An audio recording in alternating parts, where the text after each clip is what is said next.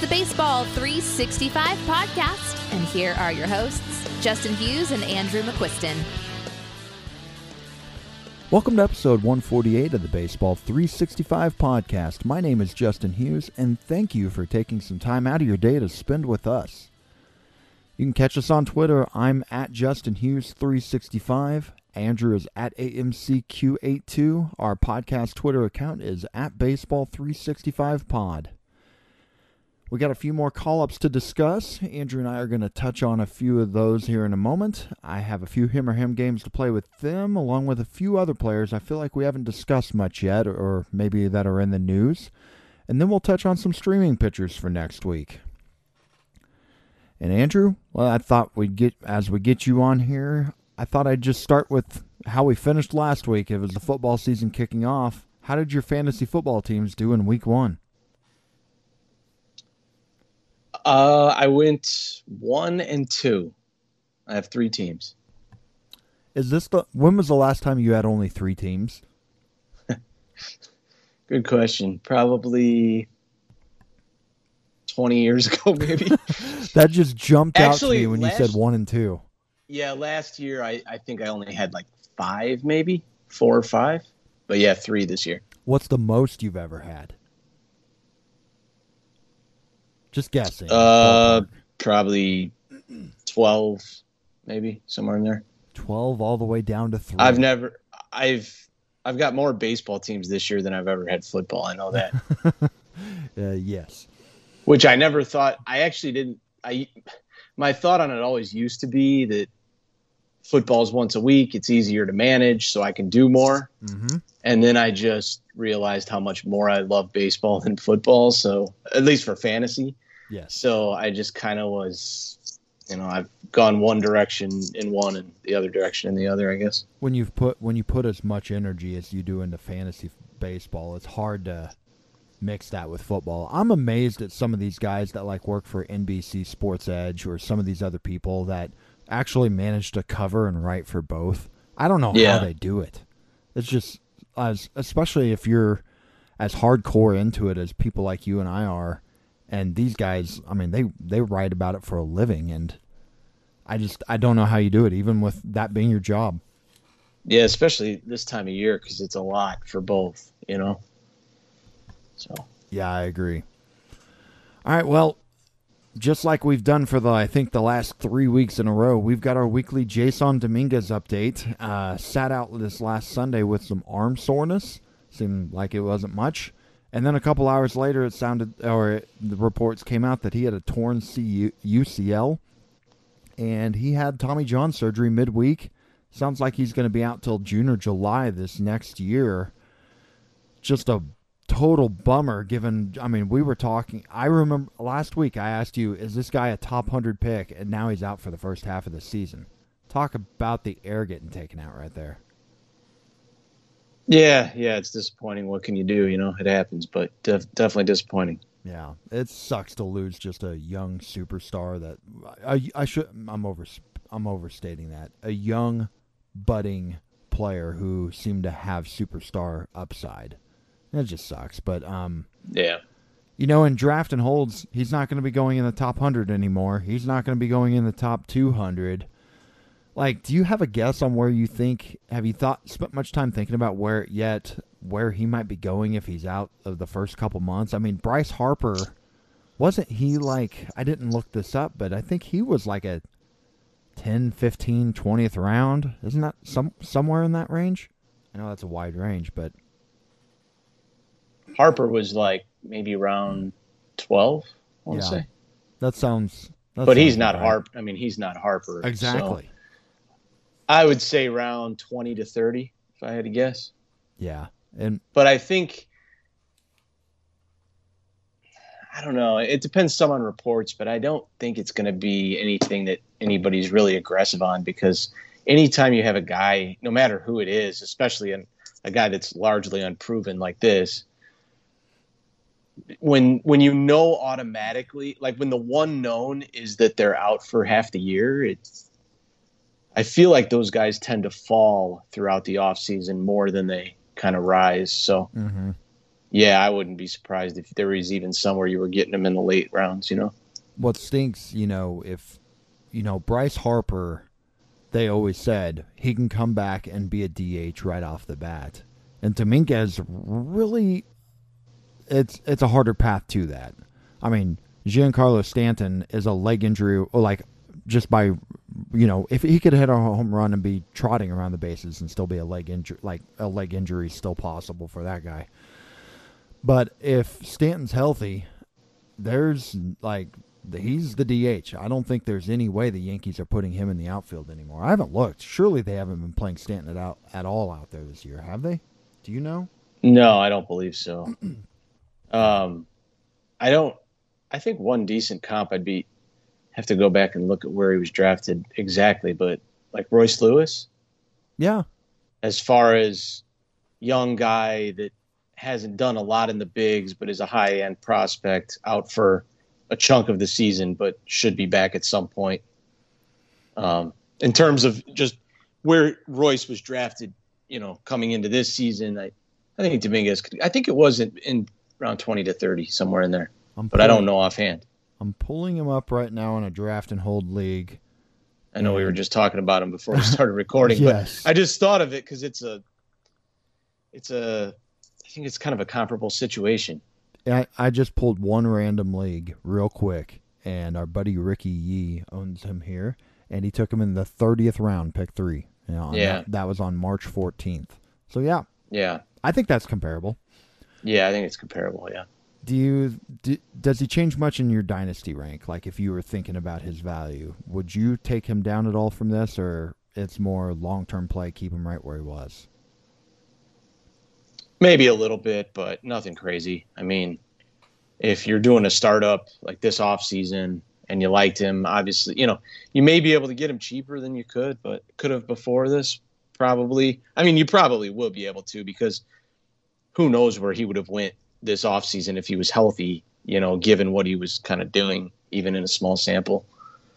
But, yeah, I think it's close to the same, maybe a little lower for me. I don't know exactly what number I would put it at, but okay, I'm with you. Like very little, but not much. So You and I need to make a commitment here right now. I think this is 3 or 4 straight weeks of Jason Dominguez talk. We are not going to even say his name next week. Okay? All right. Deal. All right. Yeah, I'm the one that makes the notes. It's my fault. We probably used up it we could not say it for a couple months, but. Yes, until we get to position previews, we should lay off of him. All right, so let's move on to a fun one and involving your Cubbies. Pete Crow Armstrong was called up by the Cubs in 107 minor league baseball games this year. He has hit .283 with an OBP in the 360s with 20 home runs and 37 stolen bases. That kind of shocked me, I got to say. I have no shares. I haven't followed him closely. I was rather surprised to see those stats for him. How do you feel about PCA next year? For starters, do you feel confident that they'll make a spot for him going into next year? How confident are you, I should say? As far as opening day, I'm not super confident, but I think it could be, yeah. Just depending how the end of the year and the off season goes. We'll see on that. But yeah, I definitely like him. I've got some buddies that don't follow it as closely as me, and kind of I've loved this trade. I love this trade since when they traded Baez for him. I was just raving about it. Everybody around here didn't like it because obviously he was an unknown to the casual fan at the time. And I'm like, just wait. And the guy that I think of when I think of him is Michael Harris. That's like the type of player that I think he can be. I actually said that to one of my friends last year when he was just a little less familiar with him. He's like, what's this guy like? And that's just kind of the guy I think of. I mean, elite defense, not a crazy high walk guy, but, I think he'll draw some walks, but he's just never been a really high walk guy in the minors. Kind of same age and level as Michael Harris. They're just very similar players to me. Power and speed. And yeah, I think he's a fun one. Elite defense will keep him in the lineup. And hopefully he doesn't go the way of like Jackie Bradley Jr. But, man, Michael Harris, I've definitely undervalued this guy for a lot of the last couple of years. Whenever I've paid attention, I've always thought of him as better real life than fantasy. But if he's a Michael Harris type, I mean, Michael Harris this last year was a late second-round pick, and even whenever you and I were guessing the ADP, I think we had him like third-round pick. He's a heck of a player. Yeah. I mean, it's not obviously a lock that it's going to be that in the bigs, but I just think that there's similar paths in terms of like level of prospect and type of defender and hitter and speed and like kind of everything that goes into it. So we'll see if he converts as well. I mean, obviously Michael Harris converted extremely well into the bigs, so no guarantees with PCA, but I feel pretty good about him. So I thought we'd play a him or him game with some other recent call-ups, and I think it's fun to use all these guys because none of these guys are guaranteed playing time next year. So if you're in the beginning of the offseason and you're doing a draft, a lot of these guys you're taking chances on, you don't know any of them if they're going to have playing time. So PCA, like against an Evan Carter, who are you taking first? Straight up? Yep. I think I'm taking PCA. Okay. What about Jordan Lawler? Not been playing well in this first week. Yeah, I think that one's close. Okay. What about? Not sure. What do you think? Oh man. You got to answer some of these. No, I like better asking you. Geez, they honestly, I think we can keep going. Yeah, we can keep going. Evan Carter and PCA I feel is very close. I think I'd take them both over Lawler. I think Lawler, I could see him struggling for a little while to start off. I mean, I don't know. Sit down, Rafaela. Man, I like that kid. Yes, you do. I think they're close. Yeah, okay. Long term and short term even. Yeah, some of this will just come down to who has the spot carved out for them. But but we won't. Man, know I don't know how Boston doesn't have a spot for Rafaela. He's dynamite. What about Everson Pereira? I'd take PCA. My answer, and I agree with that one for sure.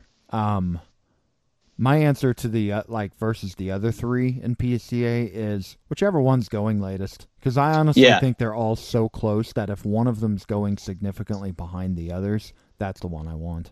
Yeah, that's fair, and that's one thing I actually was kind of thinking about as we were going. It's going to come down a lot to playing time, and which we won't know. So just take. Well, I don't know if I'd say we won't know, but it's harder to know early, I guess, in the off season than it is right before. Mm-hmm. So, but yeah, I agree. Like, if one of them's going way later, then maybe go that route. But they're all fun and exciting, that's for sure. I think specifically, I feel like I'm a fan of Rafaela and Pete Crow Armstrong compared to what I feel the consensus is, but maybe I'm off on that. I do like Pereira too. I just think he's a step behind them. Yeah, agreed. All right, moving on. We got Heston Kjerstad. He was called up.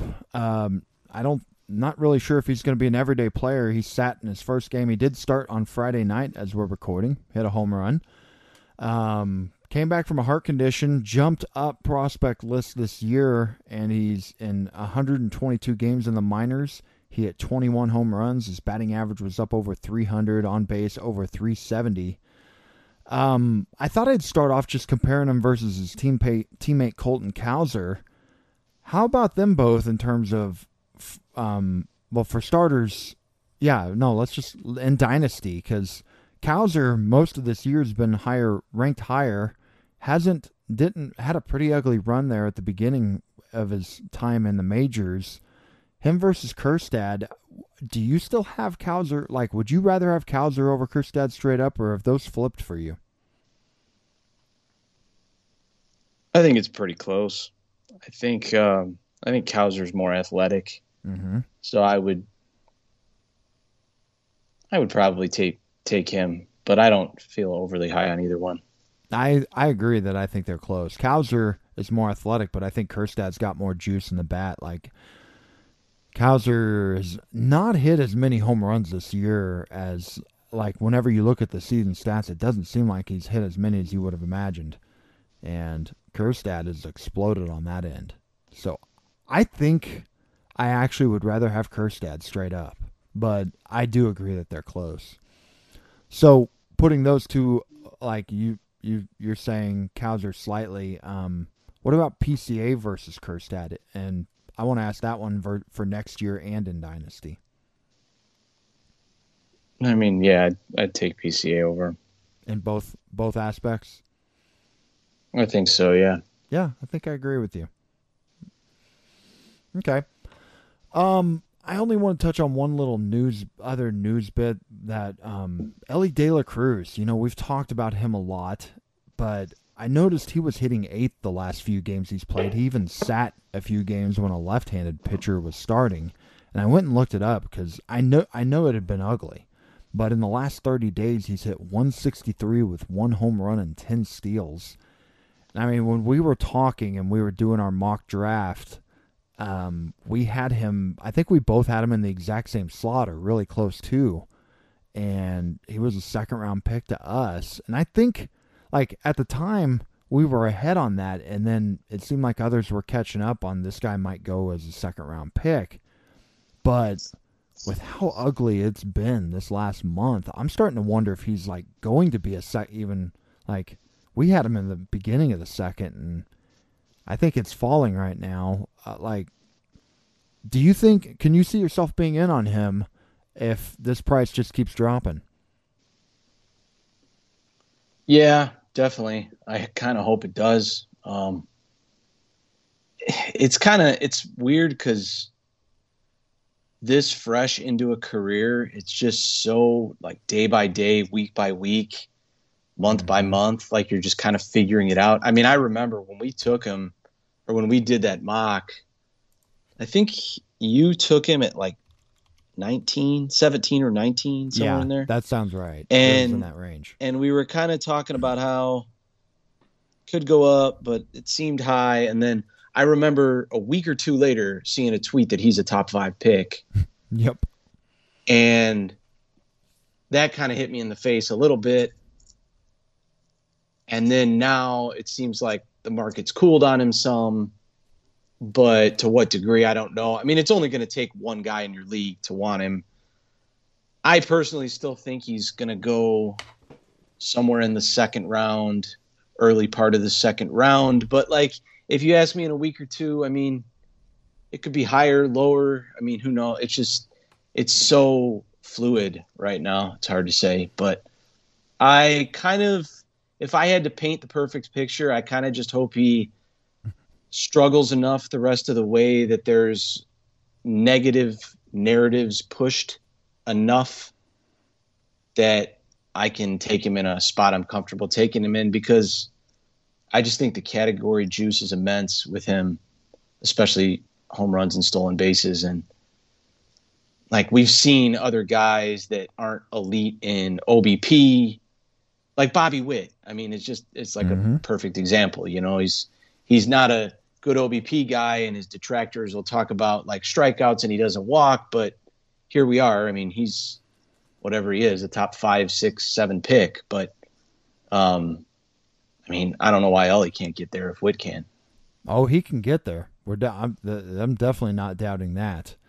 But yeah. I think he's going to be, like, if I was guessing right now, if we were playing the guess the ADP, I would think he'd be going right near the 2-3 turn at this point. So maybe early third round would be my guess.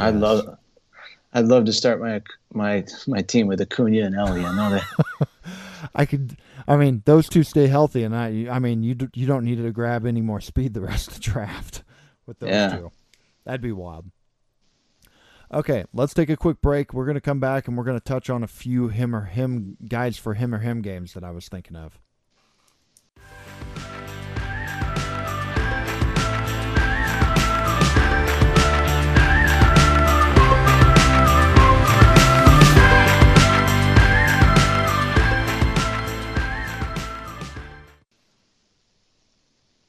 Andrew. The first one I decided to touch on here is a guy who's been in the news the last few days, and that is Max Scherzer, who is done for the regular season and likely the postseason too. He has a low-grade strain of the teres muscle and major muscle in his right shoulder. He will rest in rehab and be reevaluated in 2 weeks, but it sure sounds like he's done for the year. I went and looked it up. He finished with 152 innings this year with a 3.77 ERA, 1.12 WHIP, 13-6 record. And he will be back with Texas next year. I forgot, but when he was traded to the Rangers, an option was exercised. I don't remember if it was by him or the team. So he will be a Texas Ranger next year.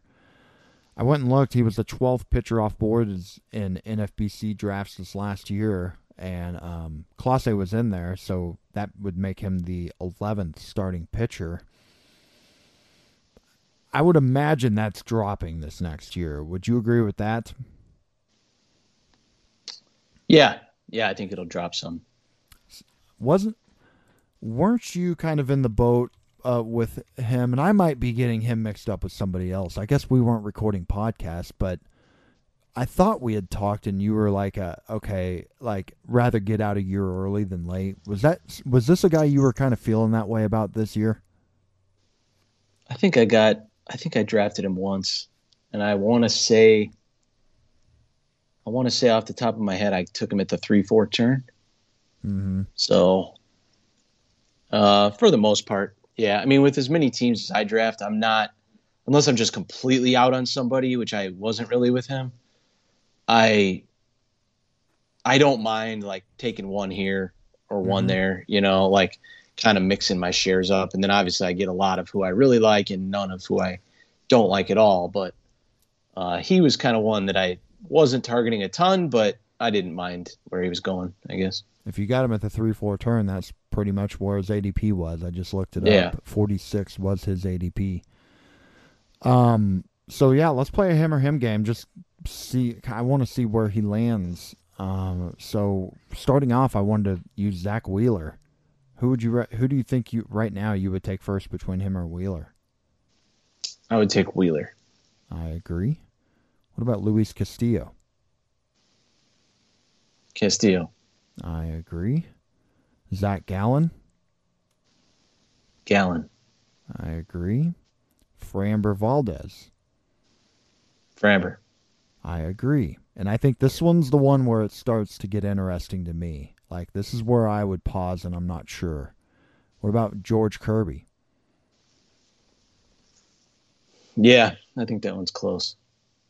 Yeah. It'll probably. Yeah, I'm not sure.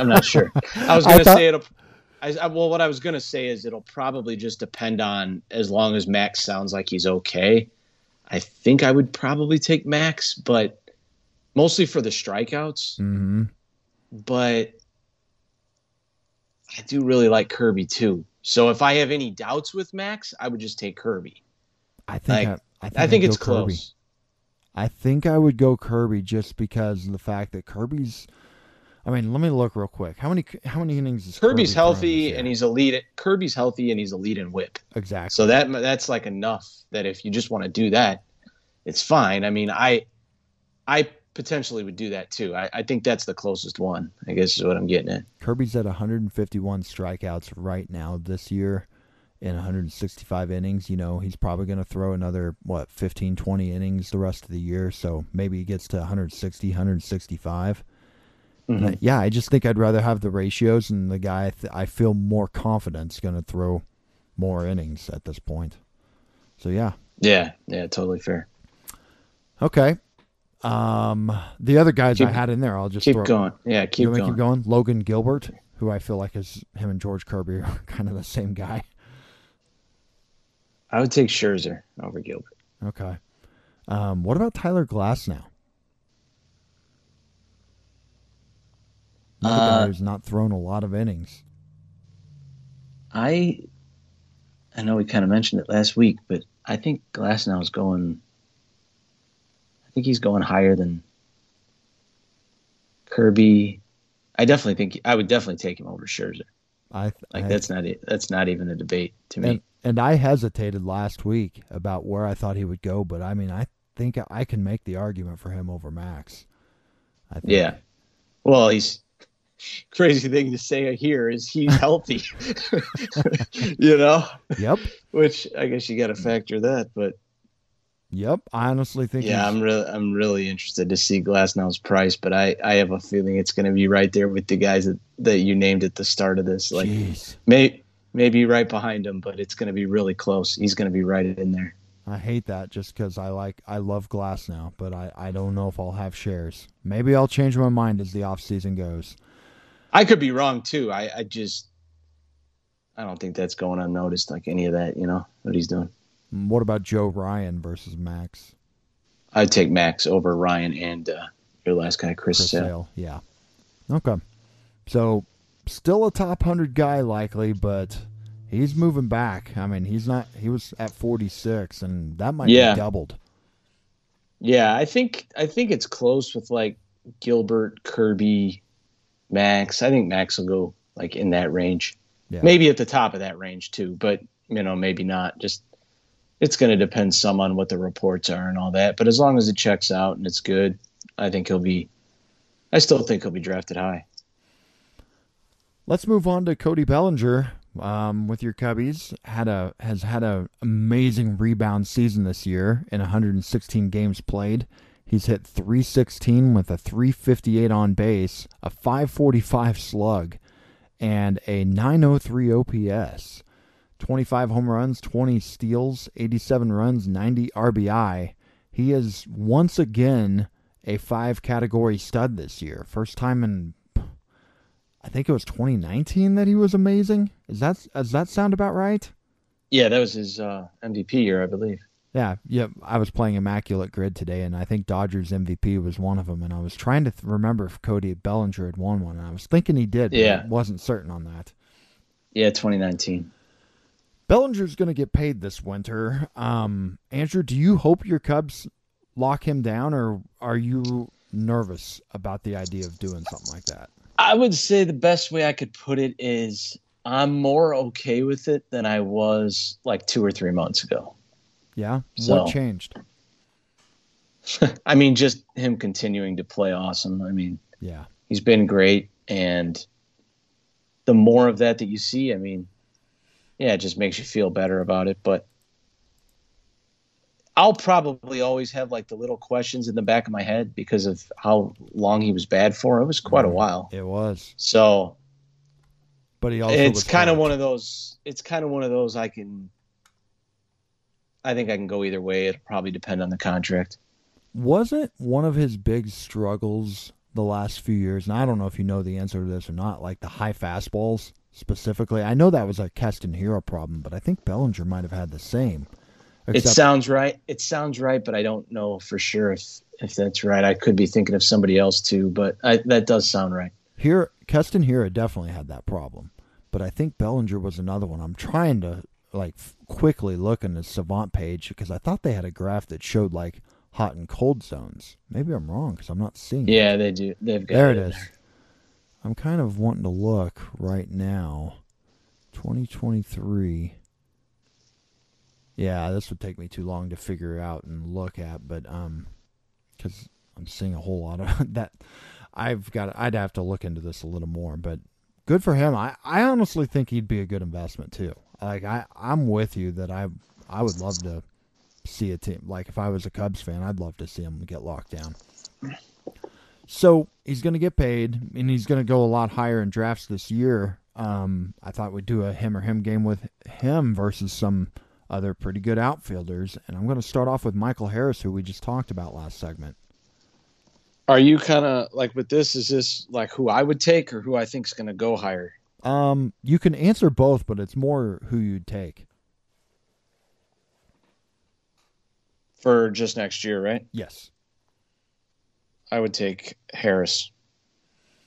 I think I agree there. What about Luis Robert? Robert. Man, I think I'd go Bellinger there. But I think I think I always hate Robert more than the rest. Well, I think Robert's going to go higher. Yeah. So I'm not necessarily saying that I wouldn't rather have Bellinger at cost. I just think Robert's ADP is going to be higher. Yeah. Maybe that's wrong. It could be wrong. But straight up, you'd rather have Robert over Bellinger. Yes. I think I'd go Bellinger there. What about Adolis Garcia?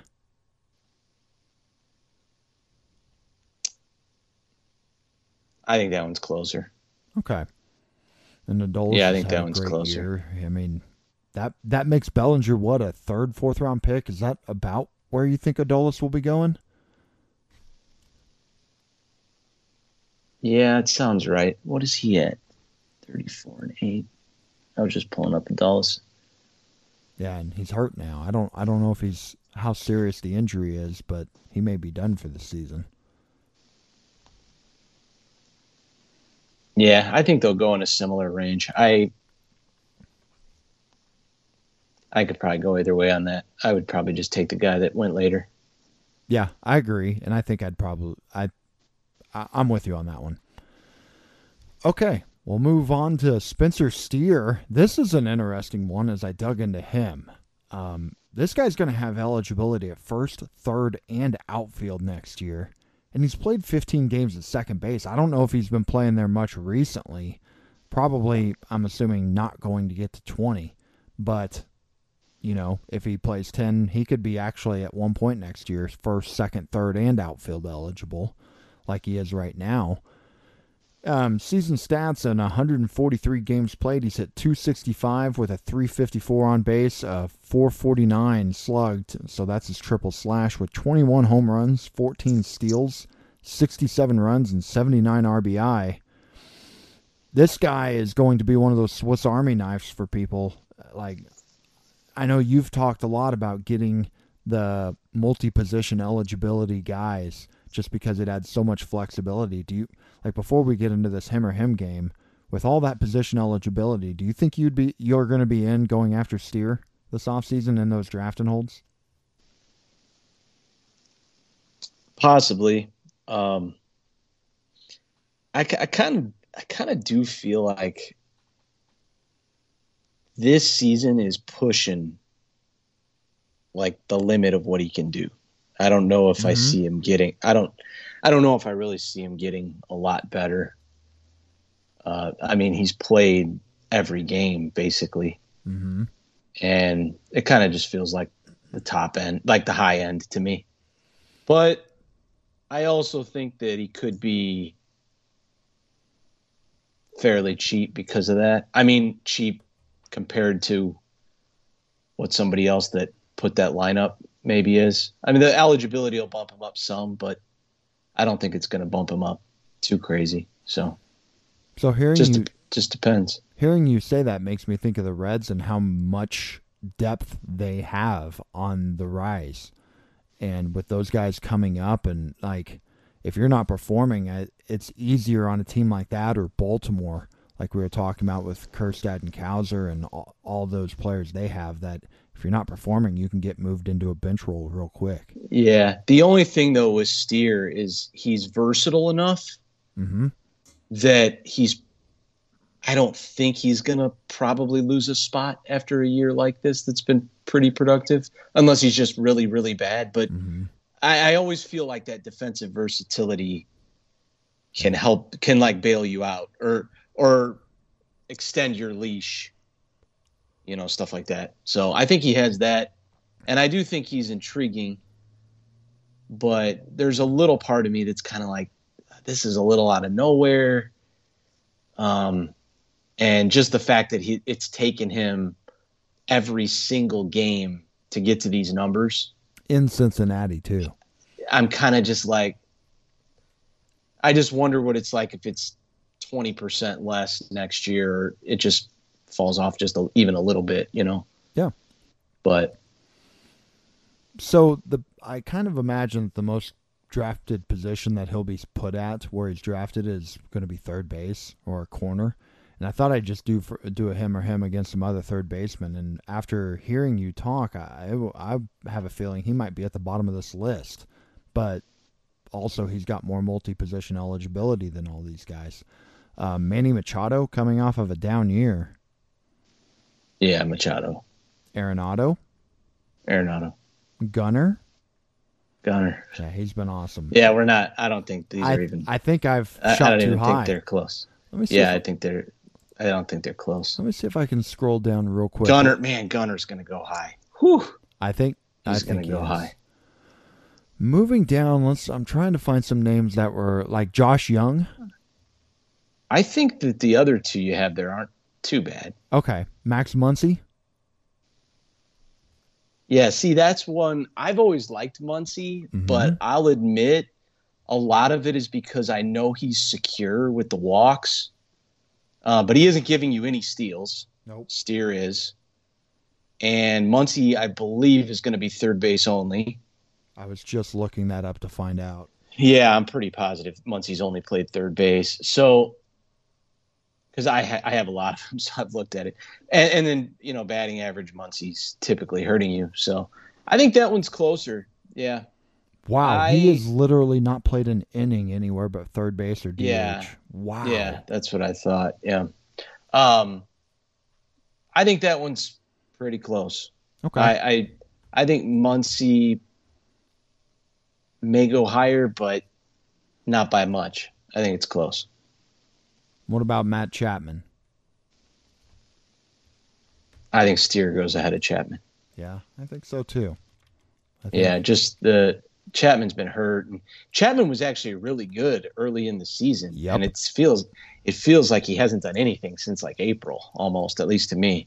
Yeah. And yeah, like I've said, I like taking guys like Steer or guys, just with that eligibility because it frees you up in the rounds after that to take whatever position, especially if it's positions that you don't love. Like, let's say it, obviously, what did you say? He was first, third, outfield, and could get second. Yes. But if you don't like, let's just say he gets second and you don't like second and third, that was a lot of why I liked Muncy this year. I didn't like second or third. I liked Muncy. And then I knew once I took Muncy, I could take either one after that. Mm-hmm. And then I didn't have to pigeonhole myself into one position that I hated and watch guys go off the board and then me just be, your flexibility goes through the roof when you take a guy like that. So I may be in on him. I just have a few of these questions in the back of my head is all.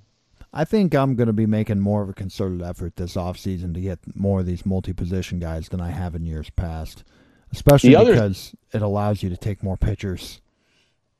Yeah, it does. And the other thing to do, too, is not only – or the other thing to think about, I should say, is not only is it the eligibility they have at the draft table, but if you know that somebody is going to play a position,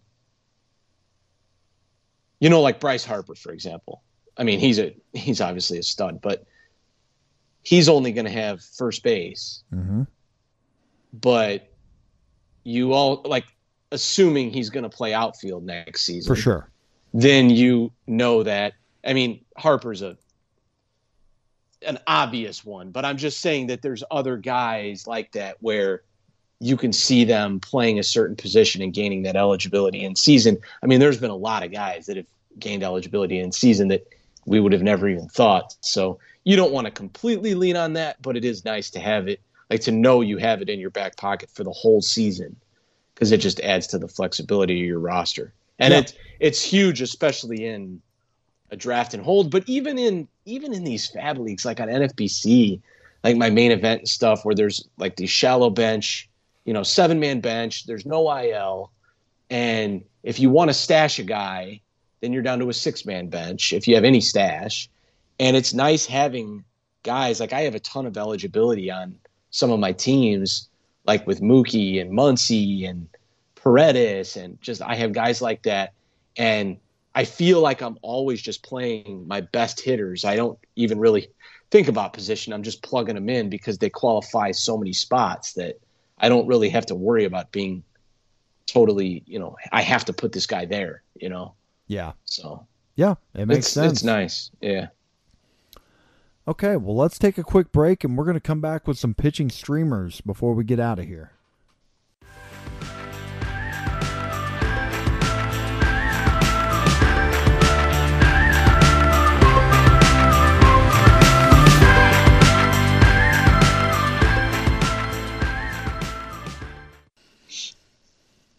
Andrew, John Means is back.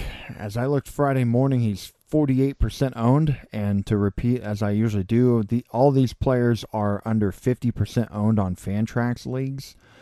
So John Means qualifies here. Maybe his one time he will. First start back, he went 5 innings. He gave up 5 hits, no walks, 3 runs, only 1 strikeout. He, along with so many other pitchers, this next week, there's a lot of 7-game weeks for teams. Because as I was looking through the pitching schedules, I noticed there were not many of those boxes that showed off days. So that means there's a lot of 2-start pitchers, and I have a lot of 2-start pitchers to list here. And Means is the first one. He has a 2-start week going at Houston on Monday and at Cleveland later in the week. And as I said, 7-game week for Baltimore, so because he pitches Monday, he's likely not in danger of losing a start if a rainout happens. And I'm going to start with him versus Christopher Sanchez, a guy we've talked about a few times on these segments. He's 48% owned, but he has at Atlanta with his first start and then home the Mets. He pitched against Atlanta this week on the 13th, and he went 7 1/3 with 8 hits, 1 walk, 4 runs, and 10 strikeouts. And he gets to play them again, and then the Mets. And just looking at Sanchez's recent history, last 30 days, he's 3.41 is his ERA with a 1.13 whip, basically a strikeout per inning. So Means just coming back, or Sanchez, both with a tough first start and then a softer second one? Man, anytime I see at Atlanta, I just want to run for the hills. Shudder. Yeah, it's like the number of pitchers I'm comfortable with that is a small list, and Christopher Sanchez is definitely not on it. I would take Means of those two, but his matchups aren't the best either. No. I think with these 2-start guys, if you're using them, it's because you're trying to compile wins and Ks. Because obviously at this point in the season, your ERA and whip don't move as much. So something to think about. But if you're more locked in wins and Ks, then maybe you're using like a reliever or something to just not torch your ratios. I kind of have to watch that stuff and go with what you think. But I would probably take the one that I thought had a better shot at a win or 2 wins, and I think that's Means.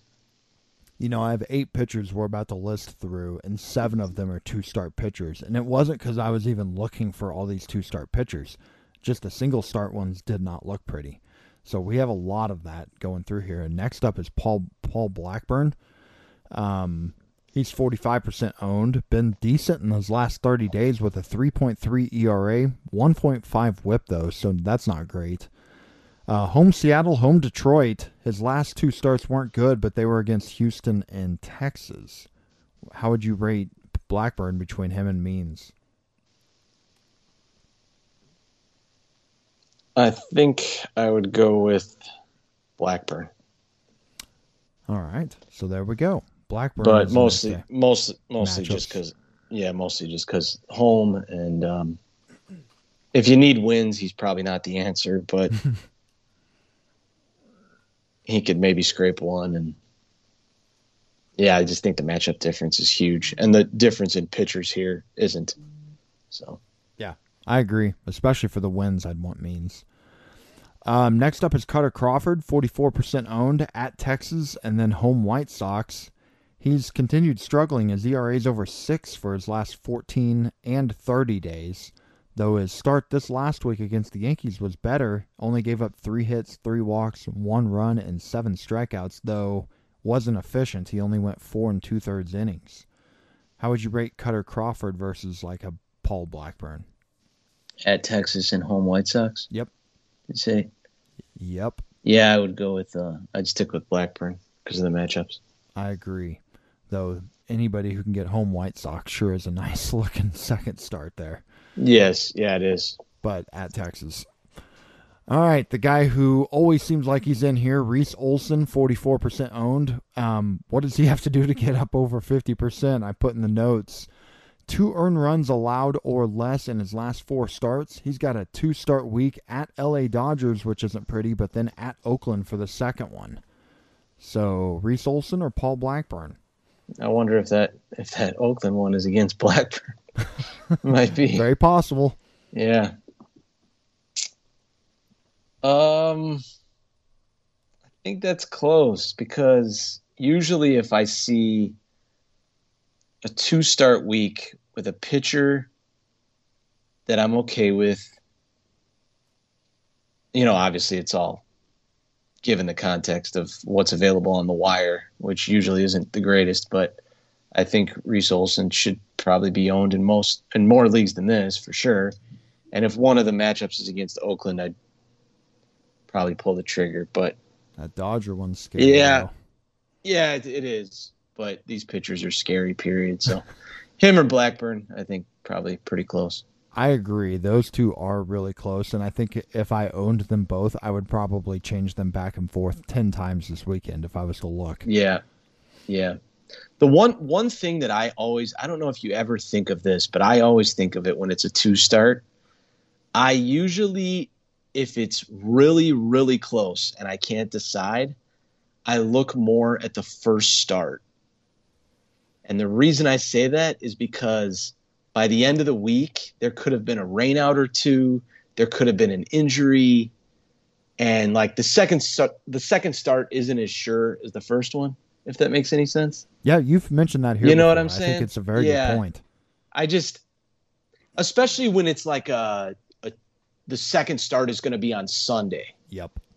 Because then all it takes is one day that gets pushed back and you're not even looking at that start. So, for example, like if Reese Olson's first start was Oakland,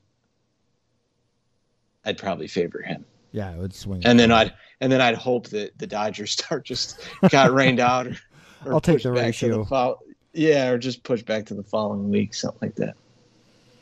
All right, next up is Adrian Hauser, 25% owned, at St. Louis, at Miami. 3 earned runs allowed or less in 3 of his last 4 starts with 20 strikeouts in 17 innings during that stretch. 2 good matchups right there, even though, the Cardinals have hit better as of late, but, they're still a bad team. What about him versus Blackburn? Yeah, I think if you need wins, I would definitely consider him. And if not, I probably wouldn't. I don't like him as much as the other pitchers, but the matchups are pretty decent. Obviously, the team's decent. So, yeah, I'd consider it if you needed wins. If you need wins, taking a Cardinal pitcher is probably not what you should do. And next up is Drew Rom, who's 10% owned. He did pitch well at Baltimore on Wednesday, 5 1/3, 2 hits, 3 walks, no runs, 7 strikeouts. 2-start week, home Milwaukee, and then at San Diego. He's probably not. Yeah, I don't. Yeah, I remember seeing that. I saw that start the other day, and I was pretty surprised that he pitched like that at Baltimore. That's his former team. Yep. Which trade was he? That was a trade, Flaherty right? trade? Yeah, that was the Flaherty one. Yeah. Or was he in Toronto? No, he was in Baltimore. He was Baltimore, yeah. Yeah, he was Baltimore, yeah. I knew he was Baltimore. I just was blanking on who they traded. Yeah, Flaherty, yeah. Which I don't think Jack Flaherty has not been that good for them, I don't think. It seems like every time I look, he's getting hit. I don't think I'd consider Rom. Agreed. 2 starts is just too much. It's just too much volatility. I wouldn't do it. We only have one single start pitcher, and that is Ken Waldachuk, who is 34% owned. And I was surprised. He's been pretty good this last month. In 5 appearances, he's thrown 26 2/3 innings, 1.69 ERA, 1.05 WHIP. He's thrown 6 shutout innings in each of his last 2 starts against Houston and Toronto. Last time he's given up more than 2 runs was August 1st when he gave up 4 to the Dodgers. And he's home Detroit. I think you could make a good argument, especially if you're trying to just get ratios. This would be the guy to go with here. Yeah, I was just going to say that if you don't want the ratio volatility, obviously you can always plug in relievers for that. But I think of these guys, considering they're really all capable of getting blown up in any given start, I think at home Detroit, 1 start is pretty safe, especially for a guy that's had a string of a few good starts. So, yeah, I don't mind that option at all. I was not expecting that. Like, a lot of those times when I see a matchup that I'm like, okay, that's a soft matchup, I'll click their name just to see how they've been lately, to see if there's something there. I was not expecting when I tapped Clint Waldachuk's name, that I was going to be listing him here. But, yeah, he's been really good lately. So, yeah, I think I'd roll the dice on him. I think unless I really was just desperately needing wins and strikeouts, I think that's my guy I'm going with on this list. Yeah, usually I try really hard to not have to decide from guys that are on listed here mostly, but I think, it can help if you have extra pitchers on your bench. You try to manage your depth so you don't have to deal with some of this, but sometimes you have to. Mm-hmm. But I feel like anytime there's a pitcher that had a few good starts in a row, it doesn't even have to be many, but just showing something good, and they've got a soft matchup, I'm good with that. I'm willing to throw them out there, and if I get burned once, then it happens. Obviously, yeah, it happens. It can happen at any point, but that's the time you want to use them, as opposed to now I'll just throw them against Houston or something. Mm-hmm. It's so, yeah, I don't mind it. It's crazy. At this point, we have 2 weeks of baseball left, pretty much. As we get through this weekend, we're talking about streamers for next week, and there's only 1 more week after this next week. That's right, isn't it? So, I was thinking teams had about 3 weeks. It's last week. It's next week. Yeah, this weekend and then 2 weeks. Jeez. Yeah. It's going quick, man. We're the final stretch is here, and yeah, two more fab runs essentially this weekend and next weekend. I didn't even prepare you for this, but I'm sure you can pull it up real quick. As we're getting ready to get out of here, 2 weeks left. Where are you at with your main event team? How is it looking? I'm in second right now. It's really close. I'm currently the leader's at 111. I'm at 106, so I'm 5 back, and third is at 105. And then fourth and fifth are at 99, 98.5. But I think within the last 2 days, maybe the last 3 days, I've been within a point of first. And I've also been within a point of fourth. Wow. So it's tight. Yeah. The exact amount of points, at any given moment, I don't want to say it's irrelevant, but it is, because it's almost like you can just flip. It's just flipping. It's really tight. Kind of think of RM2. It's honestly kind of like that. It's just one hot day, one stretch. I need some saves. I've got That's surprising to hear that. Well, I've got Hader, Munoz, and Tyler Kinley in there this week, and there's two teams with one more save than me. Then there's a team with one save more than that. I've just got points, a few saves. If I have a 4 save weekend or something, I could gain 3 points right there. So just stuff like that. it's close. I can definitely gain in saves, and batting average is ridiculous. Like it's Tight. yeah, it's going to come down a lot to that. So, you're 5 back right now. Like, what's the most you think you could move up from this 106? Like, what? Like, you might. I play this game a lot when I'm competing, to where I'm like, okay, if everything broke right, I could finish with like 114 points or something like that. Well, batting average alone, I can probably move up 5 points. That's just 8. In batting average. So that's 8 between that and saves that could happen. And then we're also not counting like where they could fall. Yeah, it's wild. It's still wide open. How about that overall? Because if I recall right, you told me like 40 of the top 40 pay out. Is that still realistic? I think it's 31. Okay. I want to say. Probably not. No, I think I'm in like the 60s. Oh man, that stinks. But you've Probably had a not, heck of a run. Yes, I'm in 68th right now. But that's a little fluid too. But it's getting a little more like where it's not changing as much. Mm-hmm. Obviously it just gets more locked in as you move through the year. But yeah, it's been good. It's been fun follow and just fighting all the way to the end. Yeah, even getting like I've got 9 fab dollars left for the last two periods, but it mostly doesn't matter. There's I think like 5 teams with more than me. I mean, there's nobody has anything left. So. What's the top team have? Like 30? 192 and then 38. And then 15, 11, 10, 9, 9, 9, 3, 3, 2, 1, 0, 0, 0.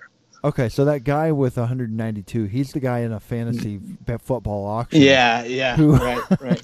Basically, you can go out there and bid 39 on anybody. The guy in first has 2, and the guy in third has 1, and I have 9. Remind me, can you make $0 bids? No. Oh, you can't. Gee. So yeah. Yeah, I've been real careful these last few periods. Like, exactly who do I want? Who do I want to block from getting them? How much do I need them? Like, all these things, I think you told me you picked up Jordan Lawler last weekend. That was the league, correct? Yeah. How much did you get get Lawler him for? Because I know you got him cheap. It was like $10 or $11, I think. Yeah, something like that. Well, he did. But like it's so different because all the bids are just. It's like nobody has any money. I've kind of learned the more I've played these leagues that early in the season, like Jordan Lawler comes up, he's going for like 300, 400. It would have been stupid. I mean, when I got Bybee, it was whatever it was, 330. I think I got him for something like that.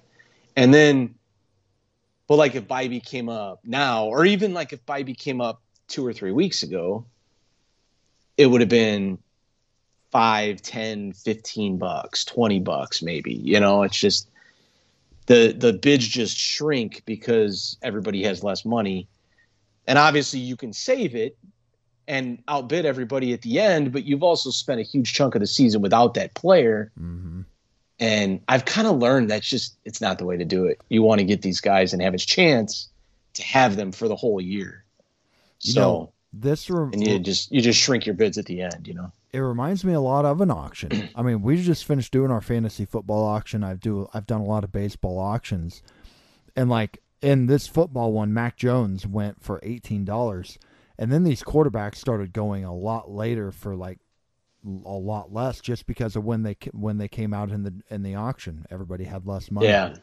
And the guy who took Mac Jones, he was saying, "Man, I wish I had known that the prices like this were dropping, because I think I took Stafford for $2 less, and had they been flipped, they would have probably been a 4 or 5 to 1 ratio for where they went for." Yeah.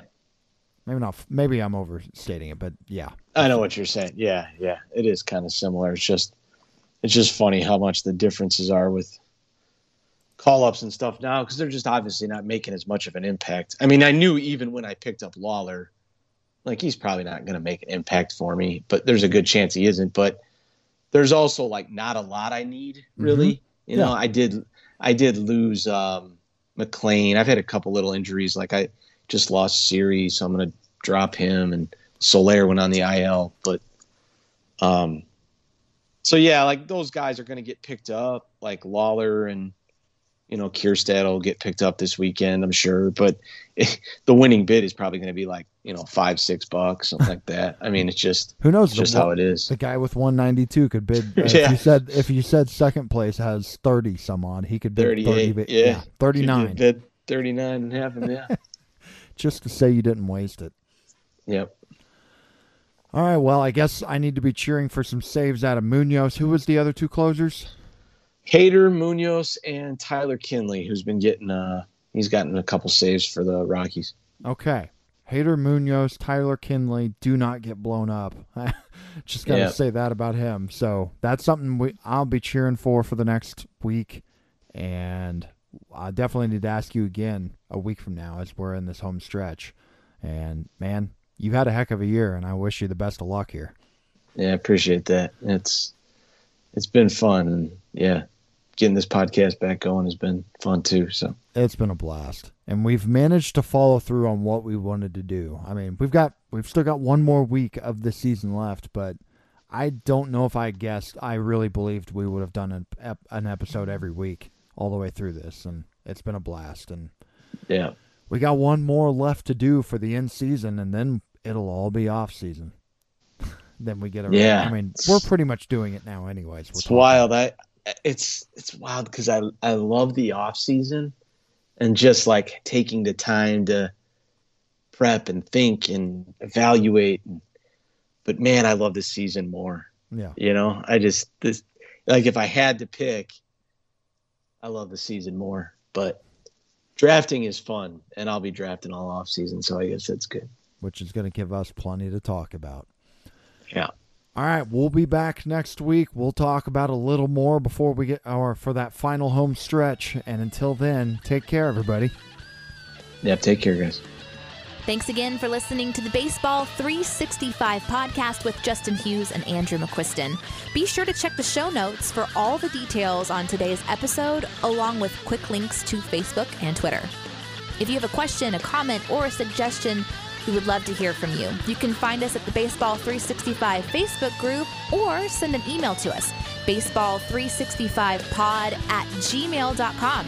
And if you like the show, take a moment, rate us on iTunes. And once again, please join the Baseball 365 community on Facebook. That's where baseball lives 365 days a year.